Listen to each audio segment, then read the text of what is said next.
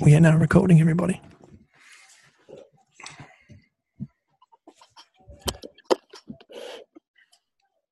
Hello, people. No one talks, so I'm going to talk. James No, is going to shush. I was waiting for people to simmer down.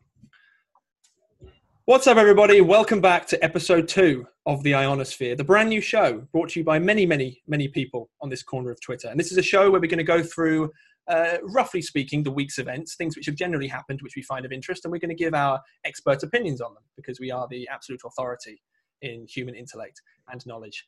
Today, I'm joined by, first of all, Mr. Jason Snyder. Hello there. I'm Jason, at Cognizor on Twitter. And you'll learn more as we go. Absolutely fantastic. I'm also joined today by Mr. Garrett Dailey. How's it going, Garrett? At Libra_Rex. Wonderful. We've got to all plug our Twitter handles. Mr. Steafan Fox. Stefanfox. My name's Steafan Fox. I'm an artist. Welcome, everybody. Hello. Who's next? Mr. Chase Lunceford. Hello, I'm Chance Lunceford. This is a extendable ton, and my Twitter handle is @logocentrifuge. And finally, the illustrious Noble Brown. Greetings, everyone. Noble Brown, at Sociopathlete on Twitter. I am the world's first and only savage philosopher. Yes, love it. Absolutely fantastic. We had to obviously drag you into this show. I had to beg you to come into the show. But what we're going to do is going to go around our fine screen table for you. We've all got a topic which we've thought of beforehand, and we're going to spit it out for you and have at it for a little while. So first of all, Mr. Jason Snyder, what was the topic you wanted to talk about? Yeah, so there's a guy on Twitter. He has a handle Young to Lose. Pretty interesting account. But he had a thread that I thought was kind of interesting to discuss. And he's basically talking about how all of our kind of emotions, attitudes are getting commoditized. So I'll just read a few of the kind of the highlights of this thread. So he says, the modern information economy has turned human emotions, attitudes, and mental processes into businesses. Feeling angry? You can go watch an action movie, listen to aggressive metal or hip-hop, or play a shooter game. Feeling sad? Go watch This American Life, The Notebook, etc., etc. Feeling self-righteous? Go read Red or Blue Tribe article, get yourself angry at the enemy. Feeling punk? Feeling normcore? Feeling bourgeoisie? So on and on and on. Then he says, media has created that fills in the blanks of any cultural archetype you could want to be. He quotes something, inevitably media requires readers to be in a sub-rational trance. When you don't know which cultural stereotype you're a part of, you become predictable to people who do. And that's the end of the thread. And so I was just wondering, so one, is it a bad thing that our attitudes, our emotions are being served through the market? Because this thread seems to imply that it is. Is it categorically bad, or can we say, well, it's good that we're, producing different kinds of content. There's many more subcultures proliferating, say through Twitter, YouTube. We can see that as a good thing. But how do you do that, but still maintain your autonomy, especially when maybe a lot of these media sources, even though it's fractionating, YouTube is one company, right? So we're all playing in kind of this larger sandbox, and so we don't always know if we are being manipulated. So how do we? So I'll open it with that. What do you guys think? Who first? I think the emotional... We're supposed to be raising out our hands, of course, but Noble, you started to speak, sir. Well, the emotional manipulation of Western society has been the one great innovation in the last 65 years or so. Marketing and advertising and mass media does nothing but manipulate the emotions of their audience. That's how they get you to buy stuff. That's how they get you to keep turning on your television. That's how they get you to go out to the movies. And, we're all told that this is the lifestyle that you're going to get to enjoy if you do X, Y, or Z, or Z for Mr. Dowling there. So this is nothing new per se. I mean, it's new relative to the length of human civilization, but ever since the 1950s, this is all that we've gotten really good at. Yeah, I think it depends what you mean by emotions being served, because are our emotions being are the things we're engaging with going to be amplifying our emotions, or are they actually fixing our emotions? Because that would definitely be a concern. So I don't see the leap in logic between, or precisely what that word means by like engaging with our emotions. I'm not entirely sure. Chance, what do you think? To me, one of the critical dividing lines in this issue is whether or not what we're being served is actually art.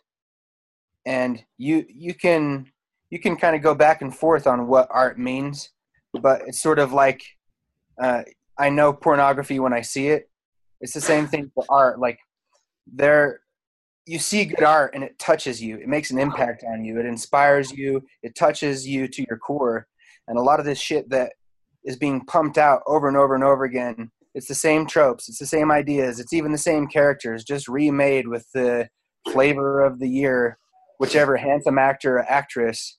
But there's no original content being pushed out by the major media conglomerates because they have a tried and true method. And for whatever reason, the masses of people out there seem to continue to buy into the same old, tired, worn out material, just with the fresh face pasted on it. And so for me, I see that happening, and I see the deadening of the minds of the people, and I have to question whether or not that's healthy and positive.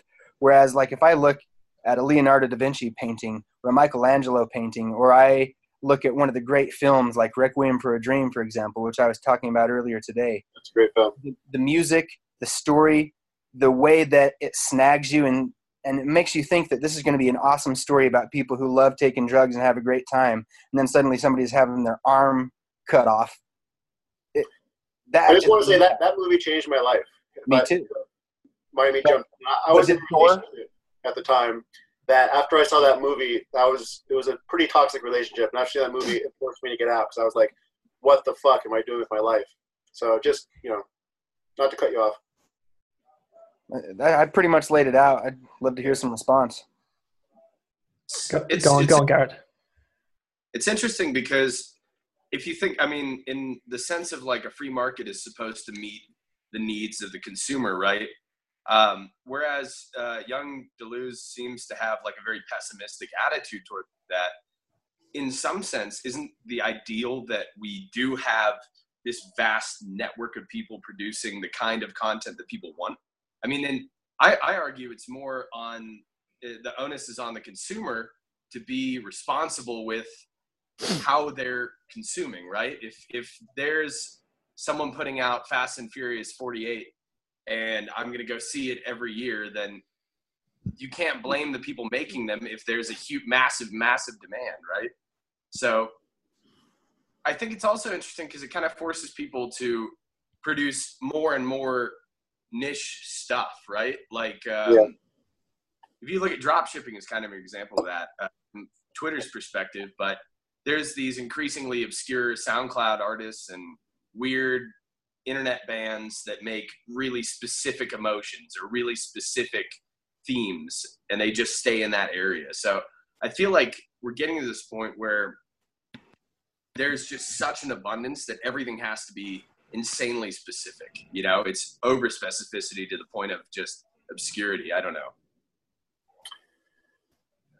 I want to push back on that a little bit because, I'm a person who doesn't really fall into a specific category, maybe a specific archetype, but my content is all over the place.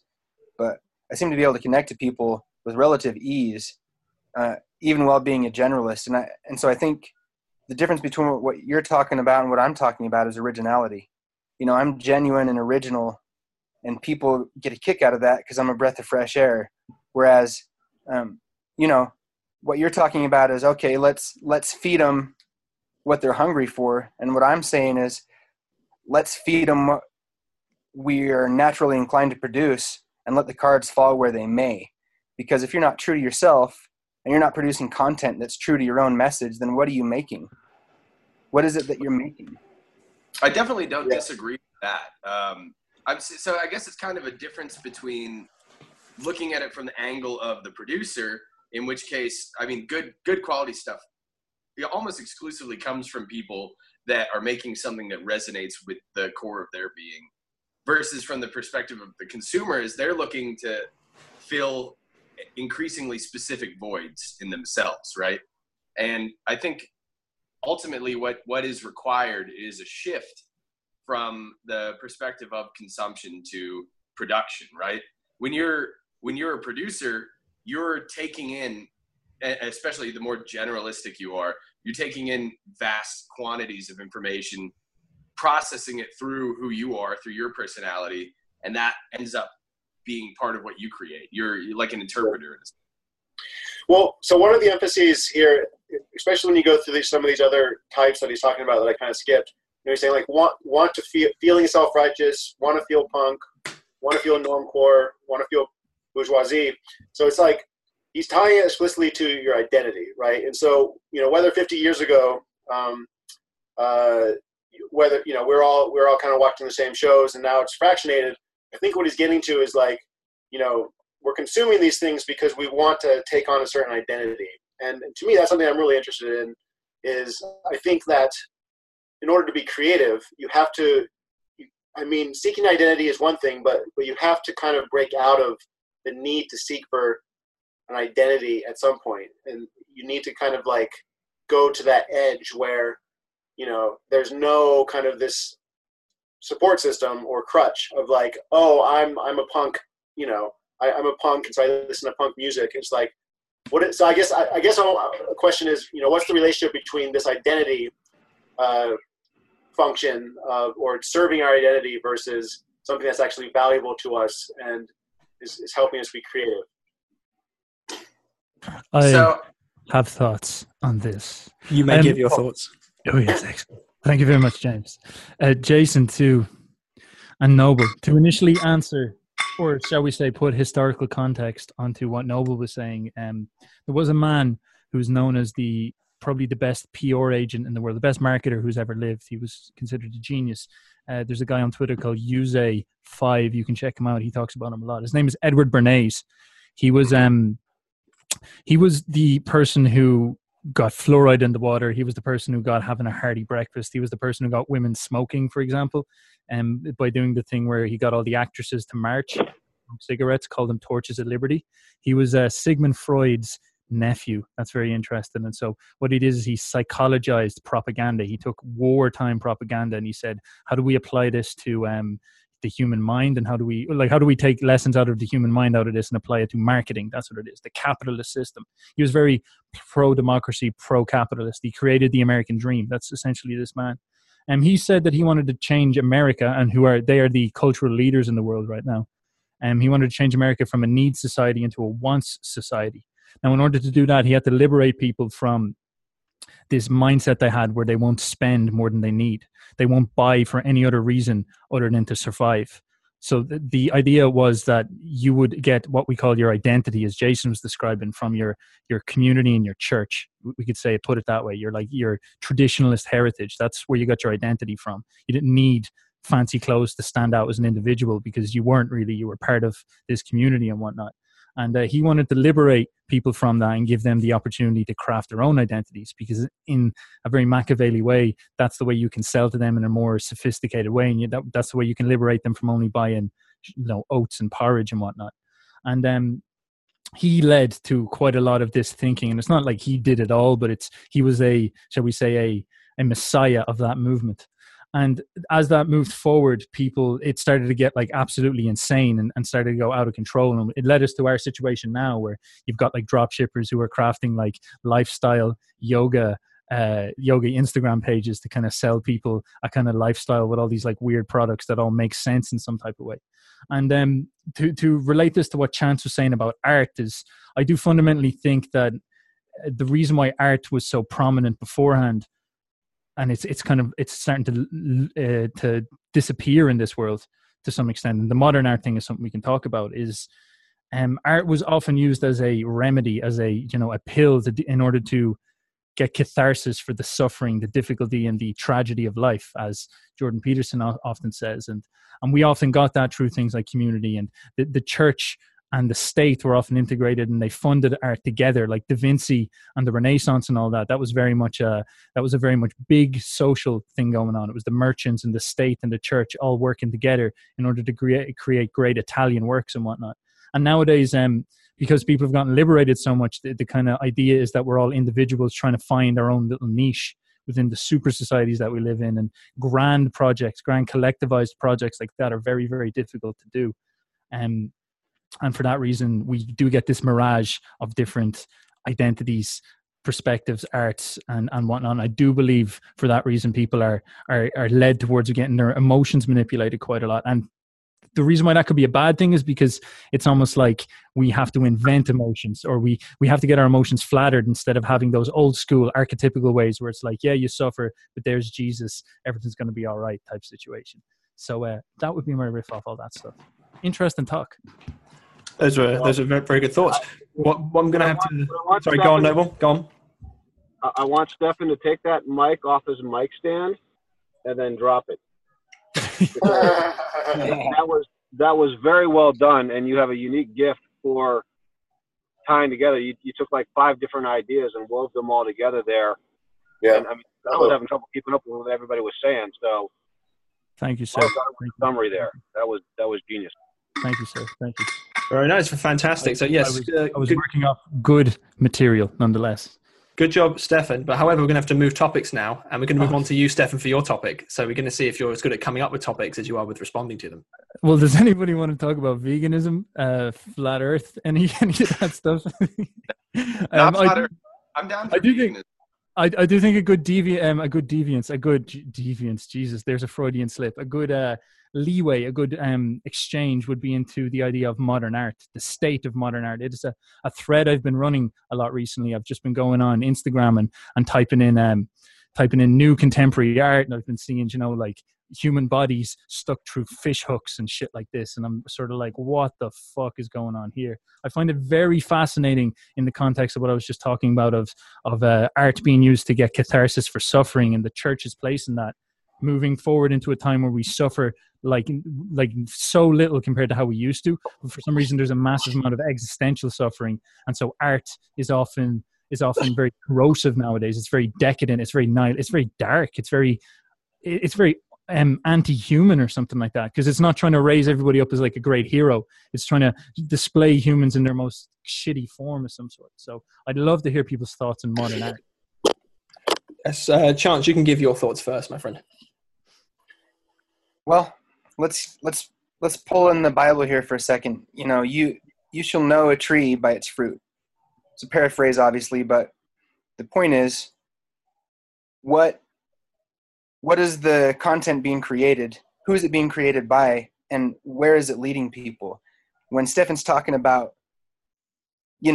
disembodied people, or skin being peeled off of a face and revealing the meat underneath, or people being impaled by fish hooks or spears, or, grotesque figures, warped bodies, warped minds, warped faces, turning what traditionally was crafted in artistic works to be sublime beauty is now flipped on its head and is now being crafted into a mockery of what it is to be a human. Same thing with a lot of the popular culture. It's like, okay, what are the most popular things out there? Superhero movies. Why? Because you don't want to be who you are. Grotesque art. Why? Because you're dissatisfied with your person. And so where does all that lead? Obviously suicide rates are climbing and moving into younger and younger people. Pornography is an epidemic, and it's destroying people's relationships. It's destroying their ability to connect with their partners. It's destroying their ability to experience the sensation of joy because they're trading it for a cheap instant gratification. And that's the same thing as a lot of this art that we're seeing. It's like it's a cheap gratification that requires no thought, no analysis. You just tune out of your life, and what you replace it with is some bullshit, tired, worn out things. And don't get me wrong, there's a lot of value to superhero content as long as it's leading you somewhere. But where is it leading you? If all the modern art and all the modern content is about tearing apart what it is to be a person, is about trying to convince people that what reality is not what we thought it is. It's actually not reality, and there's no reality to observe. It's all just up for grabs. It's all just up in the air. What is the end result of that? And I think it's pretty clear if you take a step back and look at what's going on with people, they're not mentally sound. And there's so much going on in the world today that is so disappointing if you believe that a person is a divine being or anything like that, to watch them squander the gifts of life and replace it with things that are designed to fuck your head up. And why is that, and where's that going? That's my question about it all. Well, that's a great point. And I think you touched on it right there at the end. It's something that I say over and over again, like a broken record, is that the first thing you need to do is accept that you are a divine creation. And so much of modern art rejects that. And that's why you get, all the filth that is described in modern art, is because we live in a society that rejects the notion that human beings are a divine creation. I actually think the superhero movies as a trend might be the last great hope. And the reason why is because, who are the characters that are most popular in those? It's often not even the guys that are like the stupidly overpowered ones. It's guys like, Captain America, who's a little strong, but he's not flying around or anything like that. Or a Tony Stark, who is the rich military industrial dude who just happens to be smarter than everybody. It shows you, the potential, at least, of what humanity can do against a seemingly impossible, adversary. But you're absolutely right. The key is, where is it coming from? And, you shall know the tree by its fruit.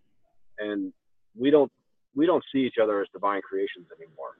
And I have to drop off with that. I gotta finish up and get back to my desk. But thank you guys for inviting me along. And that was quite the mic drop. Yeah, no worries, my friend. That was very good, man. Thank you. It's good to see you, man. Good to see you. Hey, drop your website. No, well.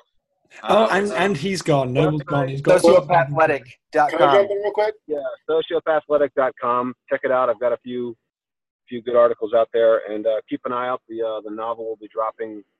Oh, awesome. Yeah, I just finished reading it. Beautiful. Sweet, fantastic. Thank you, Noble. Thank you. Can I jump in? Turn this off. You guys got Garrett, my friend, you may go. Jason was calling there, was he? Yeah, I just want. So I basically agree with you guys, but I guess I see it more kind of in a historical context. So, through the 20th century, I feel like the 20th century, especially the early part, was kind of like this time of grand narratives. And these grand narratives, led us into World War I, World War II, Vietnam. From what I see it with a lot of modern art is I see it as kind of like this reaction to grand narratives. And it was kind of part of this larger post-structural movement in general, which was kind of the response of like people saying, well, we're being fed all of these narratives through kind of the mainstream media, which was very centralized at the time. And, they're leading us to things like Vietnam, which is a kind of a shit show. And so we need to kind of like question reality at its core. Okay. So, and I see that's kind of how things like modern art took off now. So I see kind of a role of deconstruction, so to speak, of deconstructing the notion of what is a divine being. Well, maybe that notion in the past is problematic now, maybe not. But where I agree with you guys is I think that at a certain point, you have to stop deconstructing and you have to start creating something again and creating something that's beautiful and ennobling to people. And I think at this point, a lot of the modern art that you are describing, Steafan, is basically it's like this momentum that is just continuing, and it's no longer serving a role of critiquing society. It's becoming kind of its own monster in a way. Mm-hmm. It's not even serving a role of like catharsis. Sometimes you have to create ugly things in order to get that ugly thing out of you, right? So it could be part of a cathartic process. But at a certain point, we have to see ourselves as noble and as wanting to create something beautiful. And so I think we're kind of hopefully turning the tide, and maybe that's what part of the Aionosphere is about, is turning the tide back towards, okay, there's, there were previous narratives and there was the critique. Now let's create a new narrative that, kind of from the ground up. Yeah, makes sense to me. Garrett? What's really interesting about all this stuff, one of the things, if you watch the show long enough, you're going to see us talk about meme warfare and memetics and stuff, right? So it's interesting. The people that first did memetic warfare, if we're not counting like competing religious doctrines, was the CIA, right? So in the Cold War, you had the popular art style in Soviet Russia and the USSR was called Soviet realism. And it's really, really cool, right? I did a thread about this a while back, but so it's this real, like, and I am absolutely against everything they're about, but their art it's amazing, right? Everyone looks noble. Everyone looks strong. There are people united together, holding the banner up. It glorifies the nature of the Soviet lifestyle, right? So if you're going to compete with that, you can't compete directly with that. And I mean, honestly, they shouldn't have fought this fight on aesthetics, but they did. So the CIA ended up funding people like Andy Warhol, who's just absolutely, if the stuff that Andy Warhol is producing is considered popular, then it undermines everything about the Soviet realism, right? Because it's just pop art. It's glorifying common objects by, whatever. A good rule of thumb is whatever you're creating art out of is glorifying it, right? You're taking your time and attention and picking the things about that you want to represent with artistic talent, right? So if I'm glorifying a soup can, it's glorifying consumerism, Marilyn Monroe, right? I'm glorifying the American consumerist freedom versus the lifestyle and the community that they're glorifying with Soviet realism. So the downside of this, at the same time, there were also the French, I believe the post-structuralists and some of the people that you're talking about, they were also funding those think tanks. And there's a large scale like PSYOP, psychological, philosophical, aesthetic warfare that they're conducting that ended up causing American, which, is like the forefront of modern culture, to dominate with this really nonsense art style. And so on a deeper level, I think that represents the move away from the glorification of life, right? Because if you look at the Renaissance masters, it's the glorification of the human form. And they would put that in a religious context, but even with like the creation of Adam, there's behind, God is sitting on that throne of angels, but it's actually shaped like a brain. And there's just this deeper meaning of like human life is inherently valuable. It's something to be exalted. So as we've moved away from that, we've kind of diverged into the very mundane modern art style that's glorifying this really visceral kind of physical world. And then the thing that was exalting human life died off, and because they were both misguided, right? So we're in this place where there's not, like you were saying, there's not a coherent narrative. There's not a unifying theme anymore. And I think that is what we're doing is unifying and concretizing human life into something valuable again. Mm-hmm. So the thing with modern art, as far as I'm concerned, is it's not very nice. And that happens to be a really big problem when it comes to art. Like, how many people go to a modern art gallery and they enjoy modern art? Like, how many people do you know who I really like that trash can in the middle of the room?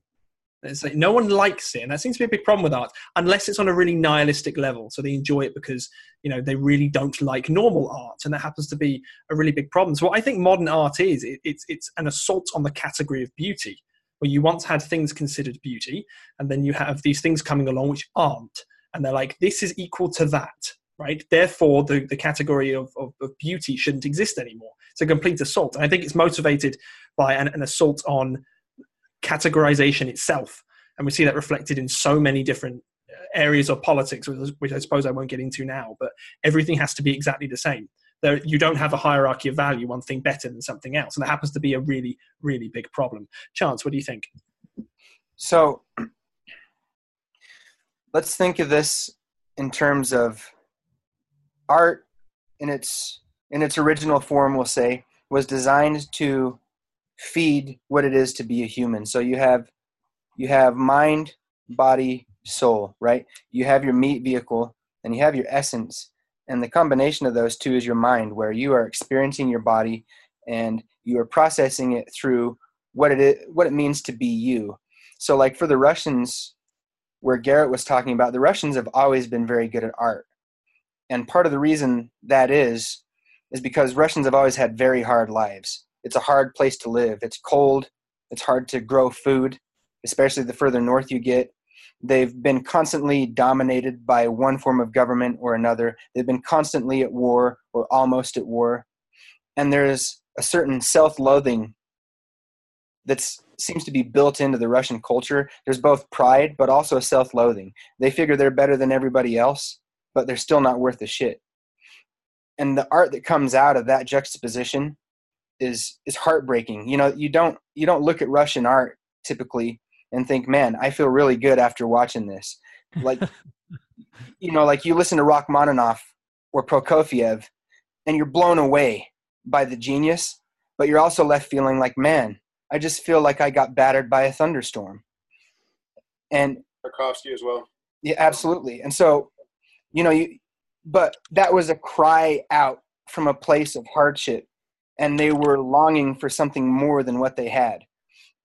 And as far as the deconstruction movement, it's like, okay, I recognize that there are reasons to pull apart archetypes. There are reasons to pull apart existing structures, but at a certain point, you have to understand that there are underlying fundamental foundational truths.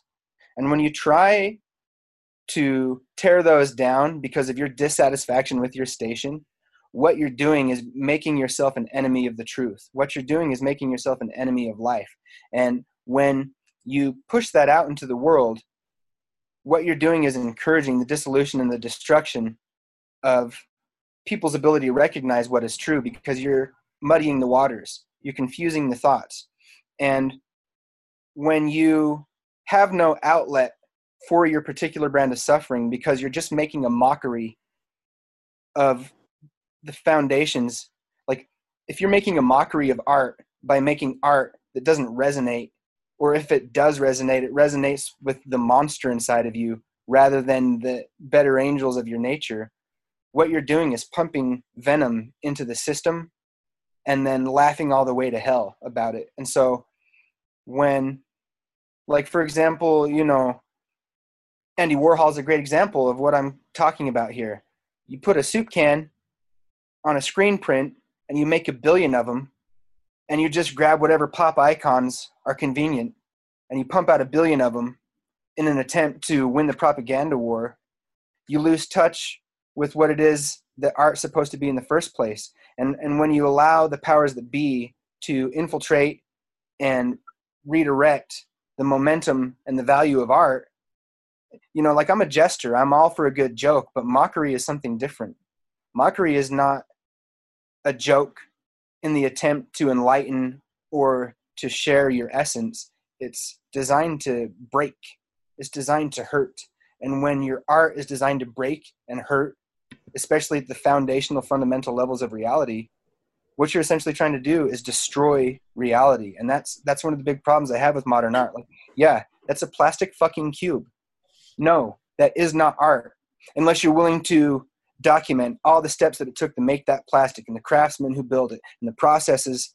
But no, you just put an orange fucking cube in the middle of MoMA, and then people come in and go, ooh, look at the emperor's new clothes. There is no essence. There is no substance. It's just a fucking cube. And you can say, sure, I'm just trying to let you interpret what art means to you by putting something out there that has no inherent value and letting you find the value within yourself. But if what you're putting out there is destructive and a mockery of reality, then what you're encouraging people to look within themselves and find is something similar to that. And we're seeing the ramifications and the effects of that happening. And it's not positive.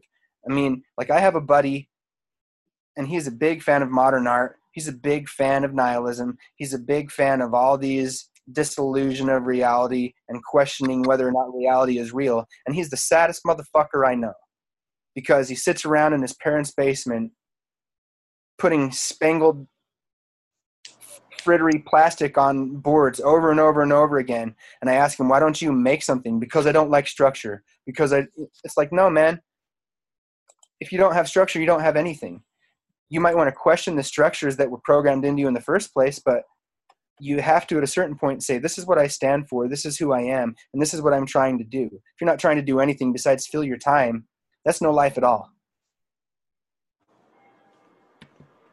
Very nice. Very, very, very nice. Nice indeed. What I'm going to say is I'm going to sacrifice my topic so we can keep going on this one, because the one looks like people are very interested to keep going. So Garrett, you had your hand up first, my friend. Go.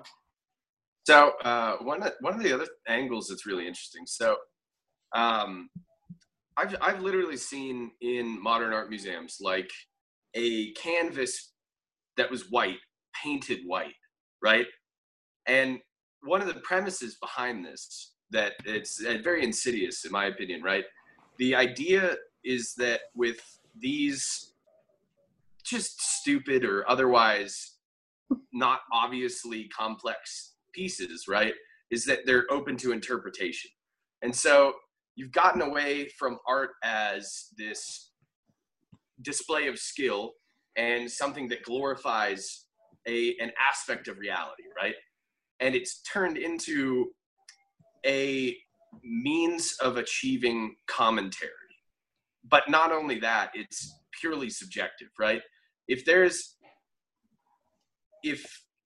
a white canvas that's painted white, that's obvious. Like the objective fact of that is that it's a white canvas that somebody went to paint white for no reason, right? So if you're going to dig into the subjective meaning of that, I have to imagine that it's an in-group kind of thing. Like there's specific people and you would have to know what that person was trying to get at. But what that concept of making art pure, like the subjective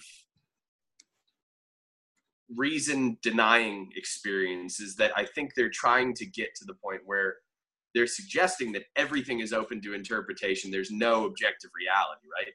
And so it's objectively a white canvas. You didn't do anything, but it's hanging up in a museum. And that's a profound statement of fucking idiocy, in my opinion, right? Like, imagine you ran an art gallery and you have all these talented artists to choose from, and that's what you're choosing to hang up, right? You're putting that in the position of glorification. You're putting that in the position of prestige. So you're saying this is something that's worthy of admiration by hanging that up, right? So it's not just the artist, but there's a system of artists and gallery owners and critics and consumers that are agreeing that these things are considered worthy of praise, right? And that in itself is like an attack on the mind. You would have to be, if you have a kid walk into a museum and the kid says, oh, it's a white canvas, that's pretty stupid, I could do that, right? People are going to do that up until a point, and that point is probably like, I have to imagine it's probably like around the age that you get a college education, and they're like, oh, no, it's not stupid. Pay us a bunch of money for this degree, and we'll tell you why it's brilliant, right? Like, for a counterpoint here, if you ever go read like Sexual Personae by Camille Paglia, is a very, very in-depth analysis of art history up until 18 or 1900s. I did not get to finish it because I had not read all the books that she was talking about. But the first half is a lot more about like myth and tribal art and like classical art. It's really, really fascinating because it shows that people were using this elevation of the human form to talk about deeper themes in life. And then you see the white canvas or Jackson fucking Pollock or something. Can I just jump in real quick here? Yeah. Just for a second. Somebody sent me a tweet. If at first you don't succeed, skydiving is not for you. And I responded, Jackson Pollock's final painting. So, a counterpoint there on the Jackson Pollock note, and then I'll be done. a woman found a Jackson Pollock painting at a thrift store for $5, right? Of course, then one of her friends who was into art history said, wow, that's probably worth money. I bet that's a Jackson Pollock. And so that goes to show you that a normal person with any kind of sense does not value that any more than $5. Like, okay, well, this is some wall art that you buy at TJ Maxx, you know. That's what I'm getting at. But then it's this cult of pretension that elevates this absolute horseshit. Like, you're splattering paint on a canvas, and anyone who tells you otherwise is trying to fucking rape your mind. Like, there's nothing good that anyone who's telling you that could be possibly doing in your interest, right? They are trying to destroy your faculty of reason. This is how I know we're all philosophers, because you end up getting so angry over what most people consider to be a really benign topic. Jason, what do you think? So I recently saw the movie about Jackson Pollock, and I liked it. So I'm not quite following with Jackson Pollock. I kind of like his stuff. But anyway, yeah, I'm not defending most of modern art. Like, I remember going to the Modern Art Museum in San Francisco and thought most of it was crap. But again, I don't necessarily think that art is one thing. I don't think it's necessarily to remind us what's best in ourselves. I think sometimes it is meant to make you uncomfortable. It's meant to provoke. And I mean, this goes back to the deconstructing power structures. If there's something, you know, like if I want to be critical of mainstream media, I might do some art that is very provocative, right? And people who don't get it will see it as ugly. So I think we have to, and also, Steafan, you started this conversation with like these kind of really, you know, distorted human forms, and then we got into kind of the modern art, you know, white painting white canvas white. So that I think we have to differentiate a little bit. You know, I think, you know, so for example, art can be ugly and it can be useful. So a lot of Jungian archetypes are scary as shit, right? They're not giving us this beautiful vision of a future. It's like a wolf, like hollow eyes, and it's meant to kind of like unsettle you. And so I think that some art, if you take it as a way to investigate your psychology, and even some abstract art can do this very well. I think we have to appreciate, you know, those aspects of modern art, while, you know, and also I think art as commentary can also be useful as well. Like, you know, if you're, you know, if you are trying to provoke a commentary on kind of the meta system that we're all swimming in, I don't know. So I guess I'm just pushing back a little bit with you guys, acknowledging that this can also go too far. Yeah, So, 100%. Go ahead. I would like to screen share, although this could get very controversial, but because I've got loads of flash wave up here. But like, I'd like to. I'm joking. I'm completely joking. Do you want me to screen Make sure share? to get the porn off your computer first before you screen share. Man. Yeah, all the tabs are just Pornhub.com. Yeah. Like I screen share, it's just one tab. It's like, guys, I closed all the rest. Do you want to look at some art? Like, I could talk about it for a bit. There's a few things I want to say here. First of all, just going back to the very first thing Chance said. He was describing how there's a denobilization. There's a fucking word for you now. A denobilization of the divine spirit. It's actually not even that. It's the eradication of the divine. The concept of humans having a divinity about them, because, you know, with the whole God is dead thing, I think this is actually fundamentally what it comes back to. And with the removal of that divine thing, it's almost like the human form is no longer something like what I'm going to show you in Greek art, where it's an absolute thing of focus, where it's like, look how amazing humans are, look at the mastery, the godlikeness the humans are. It's absolutely amazing seeing what a human is, and especially the most ideal versions of humans. And it's just this obsession with beauty and the human form. But then as we've sort of become tired of humanity to an extent, we kind of think we're ugly. Yeah, it's like that thing with the vegans that Garrett was saying, where it's like, oh, you know, fucking humans destroying the planet. We might as well just eat vegetables and kill all our children. It's like that type of attitude. It's like, I fucking hate us. We're like a parasite. And I see this shit everywhere, man. Like, I'm rolling through YouTube comments or some shit like that, and you'll see people just drop stuff like humans are parasites on this planet. It's almost like Mother Earth has caught a disease and we're it. And there's like, you know, there's memes where you'll have Mars and it's like looking at Earth going like, oh my God, don't let it get on me. Don't let it get on me. And Earth's like coughing and shit like that. And there's this sickliness, this feeling that humanity is a disease. And it's not a noble thing at all. We're like a scum of the earth type situation. And it is very much a nihilistic. Nihilistic is that's not even the right word. It's like a self-hate, a guilt thing to an extent, and it does what it does seem to revolve around. Either it caused the thing Chance was saying, where the divinity is gone, or what it did is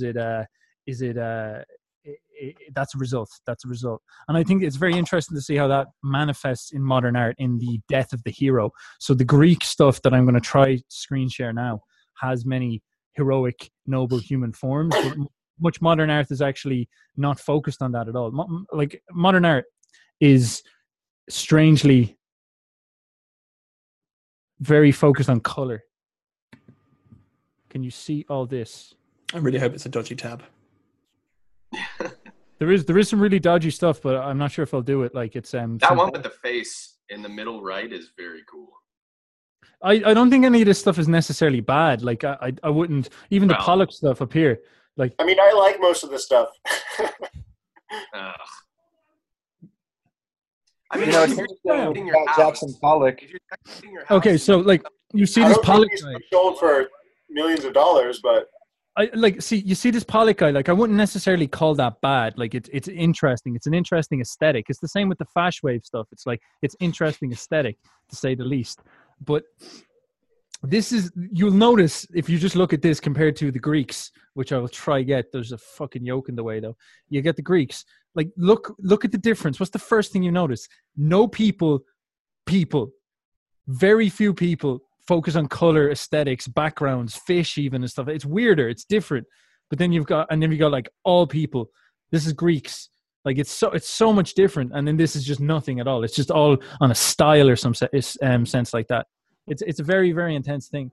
And I don't really understand what's going on there, but it seems like it is that losing that divinity, people are like, all right, the hero goes. With that, the hero goes. And that correlates a lot with this idea that the masculine is under assault. You know, the manosphere and all that. They're like, these fucking people hate men nowadays. And I do think that there's a bit of an investigation we could do in that and say that it is reflecting in our art the same way as our thoughts reflect in our dreams to an extent.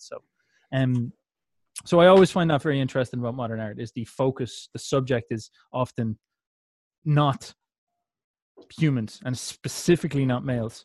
And if it is a male, it's an ignobilized one. Can I show you? There's a modern artist that not a modern artist, but he is around nowadays that I'm very, very fond of. That is doing exactly the opposite of this. That I think is a really good contrast. If you'll let me. Yeah, sure. Before we do that, do you want to get in some dark art? This is some art that I found that is extremely intense. Like I think it's made by people who are into the occult. And I'm just Garrett. Like, is that okay? It could be as long as it's not like sexually explicit. Oh well, then no. It's involved with pedophiles and stuff. It's fucked up shit. Like, but it is a great example. No, I'm being serious, man. Like, it's modern art and it's considered popular. And it's just so explicitly dark, and I just cannot believe that the people who did that are not like locked up and arrested. I mean, like, let's not. I won't. How popular is popular? A lot of very rich people in government run it, for example. Oh, that's hardly surprising. But of course, I'll keep my political opinion. I would recommend if you want to like say the name to Google if people would like to see that at your own risk. But no. We'll leave that for my channel. I'll screw my own thing. Yes, Alex Gray, you know this guy? Oh yes. Great artist. Yes. This is a modern artist who's absolutely fantastic. And the thing I love about him is there is a great focus on the human subject in the middle of it. Very, very interesting. He used to work in a morgue, and that's actually why he did autopsies and stuff. That's why he knows anatomy so well. It's crazy, isn't it? Yeah, there's a couple documentaries I believe that have him in that are totally worth your time. He's got a place up in I believe upstate New York called the Chapel of Sacred Mirrors. That's just I think it's like 21 life-sized. They're supposed to look like mirrors, but they're reflections of all the different aspects of the self that he's exploring through like the psychedelic angle. So there's the skeleton, the nervous system, muscles, the flesh. There's like the astral body, all kinds of really interesting perspectives here that he does. Just phenomenal detailed artist. It's very interesting, and it's interesting that that's not like, if you go back even to the Greek stuff is very representative. It's showing you humanity as humanity is. It's not very psychedelic. And even this Alex Gray, like, he does put the human subject in it, which is cool, but you'll notice that it's very surreal and it's very colorful in an almost hyper reality version. The same, like, all modern art seems to have that trait about it, where it's focused on using lots of colors, whereas the Greek stuff seems to a lot more for Alex basic. Gray. That's just what it looks like at a low level of a DMT trip right before you blast off into outer space, allegedly. Oh yeah, I get that. I get why it is, of course, like, but I just find it interesting that that's a thing compared to the past, which was a lot more, shall we say, based in some sort of, or more. I would argue that Alex Gray is closer to a Greek artist in today's perception of the world than probably anybody else, because what he's trying to show you is reality enhanced somewhat. Like the stuff you're seeing here, I have seen this in my real life. This stuff exists beneath the veil of your everyday reality. You can see this stuff through your own eyes and through your mind's eye just by ingesting a certain chemical. But this stuff, like, look at the difference. Go back and forth between these two a couple times. Look. Now look, there's structure and there's order and there's patterns 100%. And there's 100%. Webs. Now go back to Jackson Pollock and look how dirty and messy. It's chaos. It is, and it's chaos worship. Yeah. Humans are beings that are supposed to bring treasure back from the chaos. We're not supposed to worship the chaos. We're supposed to face the chaos and bring something back with us. And when you take this picture here, right, and caption it, "Worship the chaos," and let's just make that a meme. Yeah, and look at the people worshiping it. You got a bunch of doofs. Wait. We'll see if we can find something crazy. It's like people watching White Wall in contemporary art. Wait, look up Brian Larson. With an O or an E? E. Larson. Well, hey. No.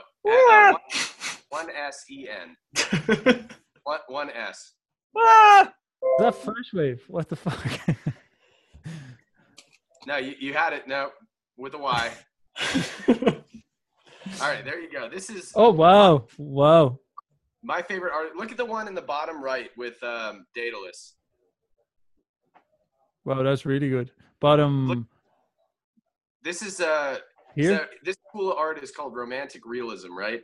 It's like the glorified normal world. And what's interesting about him, he really focuses on both the human form, but he also incorporates technology. And so it's interesting because we have this drop off of classical art, and that was really around the advent of technology, and we don't glorify our technology anymore, right? No, not at all. That's a very good point. That's one thing that he tries to do. Like, there's a lot of people in space. He's been doing a lot of stuff with space recently, but there's like trains. There's one with an architect. There's one with a bridge. That's really cool. Future, just very, very few people in this school of art nowadays, but I feel like they're keeping the tradition alive. You should look up. Look up drawing. If you can see, look up Brian Larson drawing, and you can see he starts just drawing everything out, and he fills everything in exactly complete. So see if we can get one of those semi-finished ones. Look at that. It's like more real than a picture, right? Like, insane. And is that hand drawn? Yeah, he hand draws it and then paints it. And these are huge paintings. Like, these are but giant paintings, right? What an animal. That's so cool. No. Look at the one with the just the arms and the face right below the where he's standing in that picture. Down one. That one Look at that. That he just comes in and draws it or paints it, and it's totally done. So that right there is modern art, and then what he's done is like made a new form of art. Like that there, you could stick up in an art museum, and people would be like, "Oh, okay, I get it." It's Yeah. like, Yeah, but therefore you're at somewhat of a problem, because what the hell do you mean by modern art? Because if you can fractionate it down into loads of different things, in which some of them are good, some of them are bad, some of them are satanic in a paedophile manner, what specifically are we referring to when we say modern art? Because obviously we all seem to have a general sense that some of it is sinister, but obviously not all of it is. When we say modern, do we mean recent art? it's actually, when I say modern art in a negative way, I'm actually just using that as a shorthand to think. I'm actually just being a little bit of a cynic for attention more than anything. Like, I do think a lot of this surrealism here and all this stuff is very interesting and very cool and thought-provoking. Yeah. Like, it is magical, and there's something really, really, really, really engaging about it and savage. But it's sarcastic, but it is also clearly very, very well done. But at the same time, the reason why I'm saying that is because it's almost like we lost something when we lost what we have here. And that only really happened about 100 years ago. It was like, the Jazz Age, around about that. After that happened, after the World Wars, everything was over. It was like modernism came in, and we can never go back into history.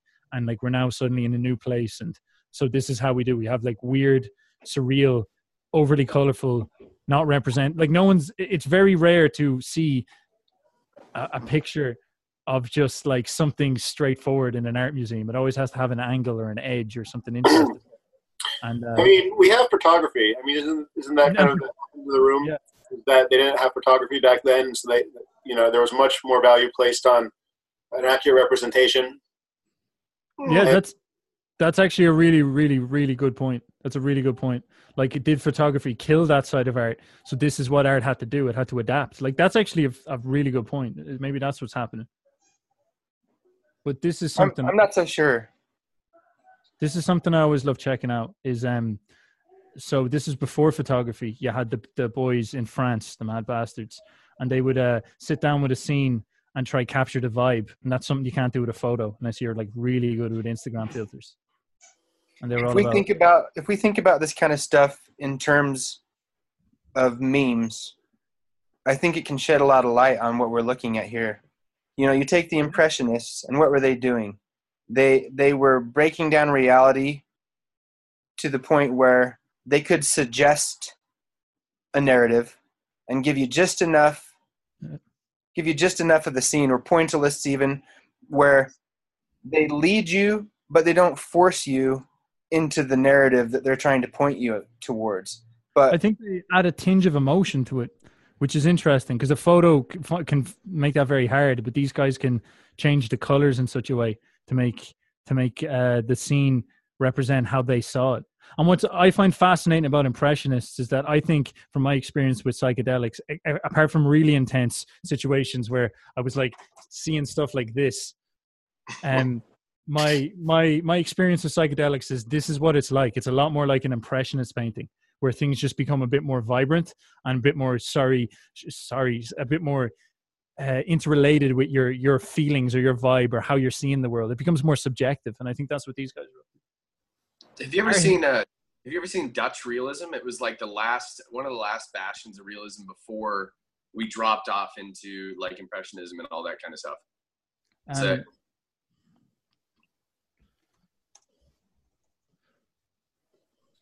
Oh, this looks cool.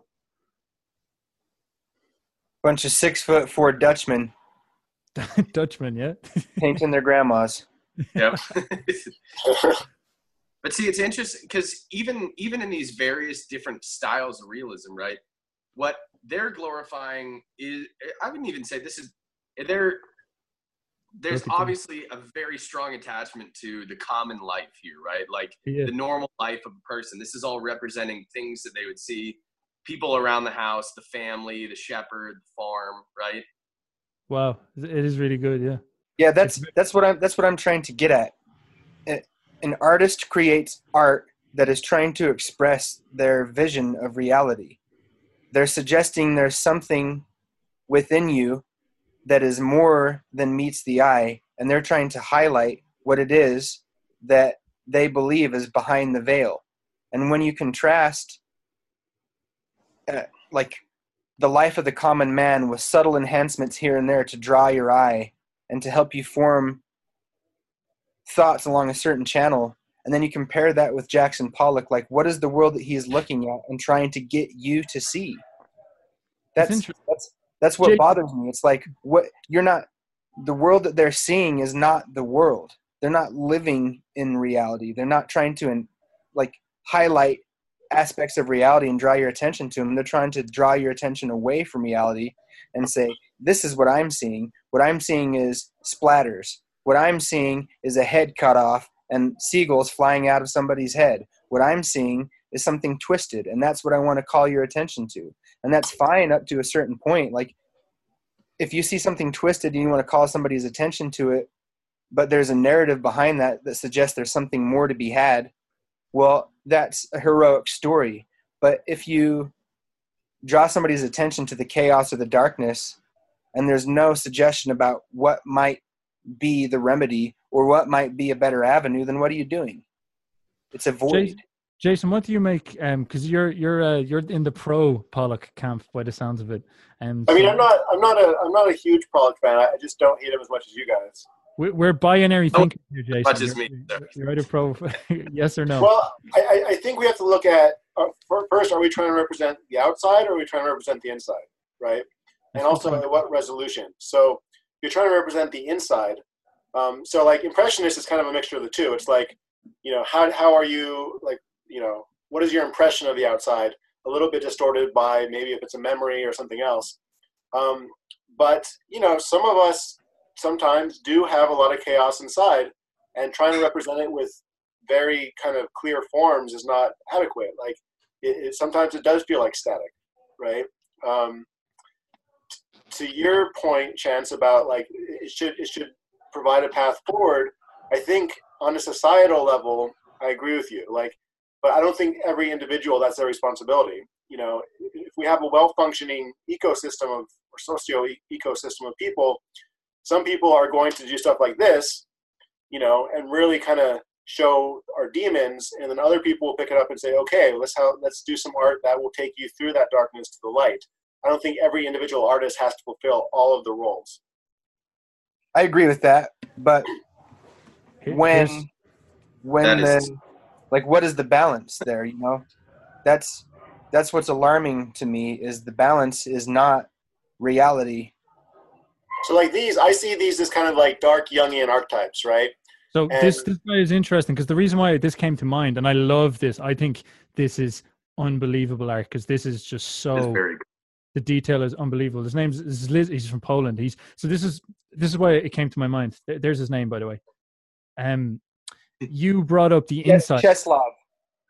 Can you pronounce it? Awesome. You brought up the inside, Jason, and Pollock representing the inside, and I actually agree to an extent. It's almost like Impressionism is in the middle, and Pollock is just showing the formless void of his mind of some sort. Zlidzah, or whatever this guy is here, the poor chap, he obviously had some darkness in him, and he ended up killing himself. And then you look through his art, and there's like the tones here are just so intense, and you that's clearly... elliptic. Well, that's just the point, right? He killed himself. Yeah, but so for example, like this kind of represents death to me. Like these are very kind of, and for me, like kind of taking this out to like a spiritual practice that I like is really trying to visualize death, or trying to visualize something that really scares me, and instead of kind of pushing it away, like fully just allow it to take me over and to be scared and to be and for me personally, not for this guy because he killed himself, but for me, that actually has a very therapeutic effect of allowing me to kind of address my core existential fear, and then all of a sudden become okay with it, where I see death, I'm like, oh, that's okay, and because of that, now I can live. Now I can enjoy life. I agree with that. That's integration of the shadow, right? Yeah. I would like to comment on this, because someone brought up Jung. I think it was Jason. Is that I do think that art, like I do this. Like if you listen to that song I have called Prologue Diabolos or something like that, that was me literally trying to manifest an emotion that I could only describe as like very close to the dark side. You know what I mean? It's like, and once you put it there, it's a very strange fucking feeling, because you put something out there into the world, you craft it into a piece of art, and then it's real. and then it sort of starts to influence you for a while, but because you've kind of crafted it into something, you're able to separate yourself from it, and then you sort of master it to an extent. That's a very weird feeling. It doesn't mean that you've succeeded per se. There's still more to it, but it's like a really important step I found. And so I noticed that when I'm looking at people like this, and I do take a Jungian view, I try to look at what they might have been mastering or what I might have been doing. Like this, for example, here is really strange to me, because that's, again, the human form getting denobilized into some creepy animal of some sort. Like, you know, that's very fucking strange. And this here, this is a very intense idea, because this theme of the big head shows, and the alien big head shows up quite a lot in this stuff. And it's, Jung said that the self can often arrive in this type of form. It can arrive in Jung thought that UFO sightings, for example, were actually people's hallucinations of their own self coming through. And it's almost like, this is like, if you can imagine you've seen a UFO, this is like your psyche looking at you through the self, and it just, you hallucinated or something like that. And I get the feeling that he might have been, he's clearly dealing with his shadow and all this stuff, but he might have been tapping so deep that he might have started hitting on like a proper, you know, the deepest part of your soul, the self itself. And that, Jung said, that often can kill people. And I think that little theme that shows up there is a representative of it. It's like authority or something like that. It's a very, very intense writer. Here's another. Look at this. Look how it looks like innocence. It looks like an innocent child face that's seeing what's around it and weeping, right? That is the coolest one. The Valley of the Shadow of Death. That is such a good painting. Yeah. Here's the thing I want you to consider. Art traditionally, and I still think to this day, is essentially inseparable from our form of worship. Yes. Yeah. It's I don't creating the sacred, or what you hold to be sacred. Correct. And so, like, I look at this art and it is utterly astounding. The imagination and the skill and the devotion to create art like this is unquestionable. But clearly, this is a person who worshipped death.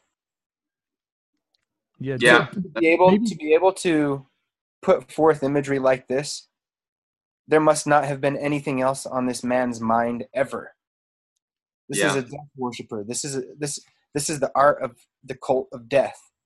And that's fine, because death is a real force and an inevitable force. Look at but that shit. He worshipped death so much that he finally embraced death. And that's what I'm getting at. I mean, art and the interpretation therein is obviously subjective, but there are objective truths about art. Art is a form of worship, and the mind that created this is a mind who worshiped death. I mean, when was he around? Like, this might also be a good example of how shitty it was to live in Poland during the Cold War. Damn, dude. Like, this is my backyard.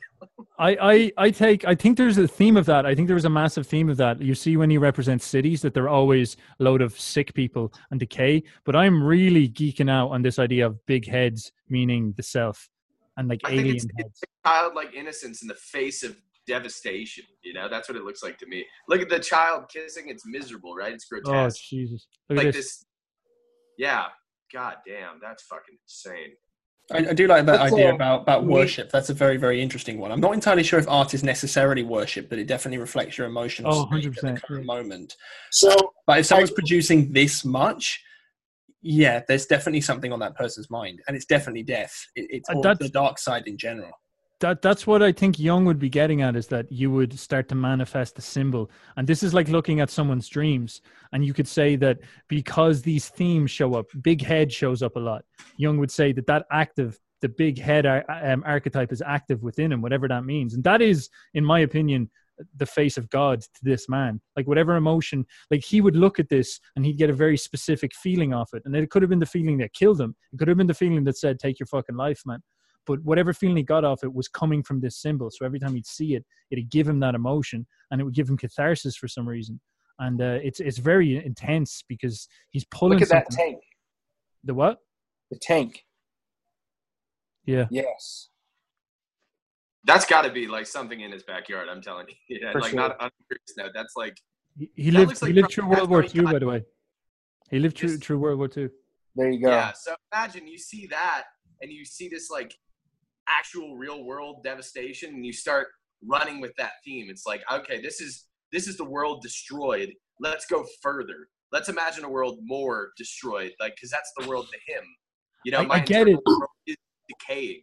We also don't know the counterfactual. We don't know if he would have killed himself earlier if he hadn't killed this art. Oh, Right. see, this is it. Like, I'm actually point. not trying to say that him killing himself was caused by this art. Like, it's very complicated. I'm trying to get at the idea that this is very psychologically complicated, and that's what's so, like, it's beautiful because there's something very human about it. There's something incredibly deep about this, just from looking at it. I'll tell you the effect it has on me is by kind of putting forth objectively, like bringing in front of our eyes what's ugly. It almost allows me to like better address it within myself and then move beyond it.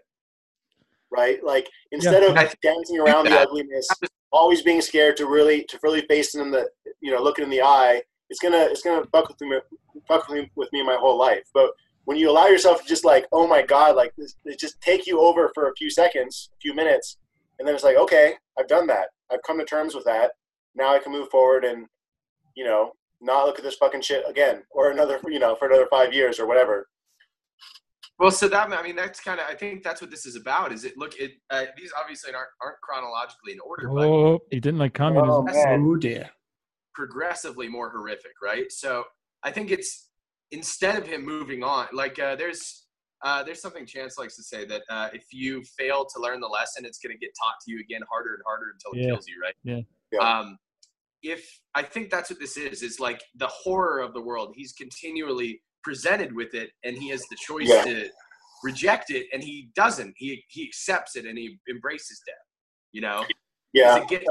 Do we know if he's mentally ill, though? I mean, it's hard to tell. Like this stuff is very complicated. It's an artist, man. Like it's hard to know if he's normal. Like you can hardly call it normal, but like you can't say he's probably not schizophrenic either. So it's very this, like, this stuff is religious at the level we're dealing with it. We don't really know what we're dealing with at all. Like, is that an angel or is that a demon? You don't really know. That's like if Michelangelo painted hell, I think this is what it would look like, Yeah. Well, like Dante's James, you know a lot about Dante and the circles of hell, right? Like those are pretty horrific too. Yes, I do indeed love a nice bit of Dante. Yeah, this does look like something that would be down there. All the old pictures of the Inferno when you had Satan down the bottom of the Inferno. Not the video game Dante's Inferno, of course, but you have that exact type of artwork. It's fairly similar where it becomes something. Gustave Doré. This is interesting. Awesome artist. Woodcut stuff. Really beautiful stuff. This is interesting. He illustrated Dante's Inferno. He did the Bible. He did a couple other things. Did you say William Blake? I'm running out of time. Can we bring this in? Yeah. Sure. Okay. Let's Googling art. Okay. Let's bring this in.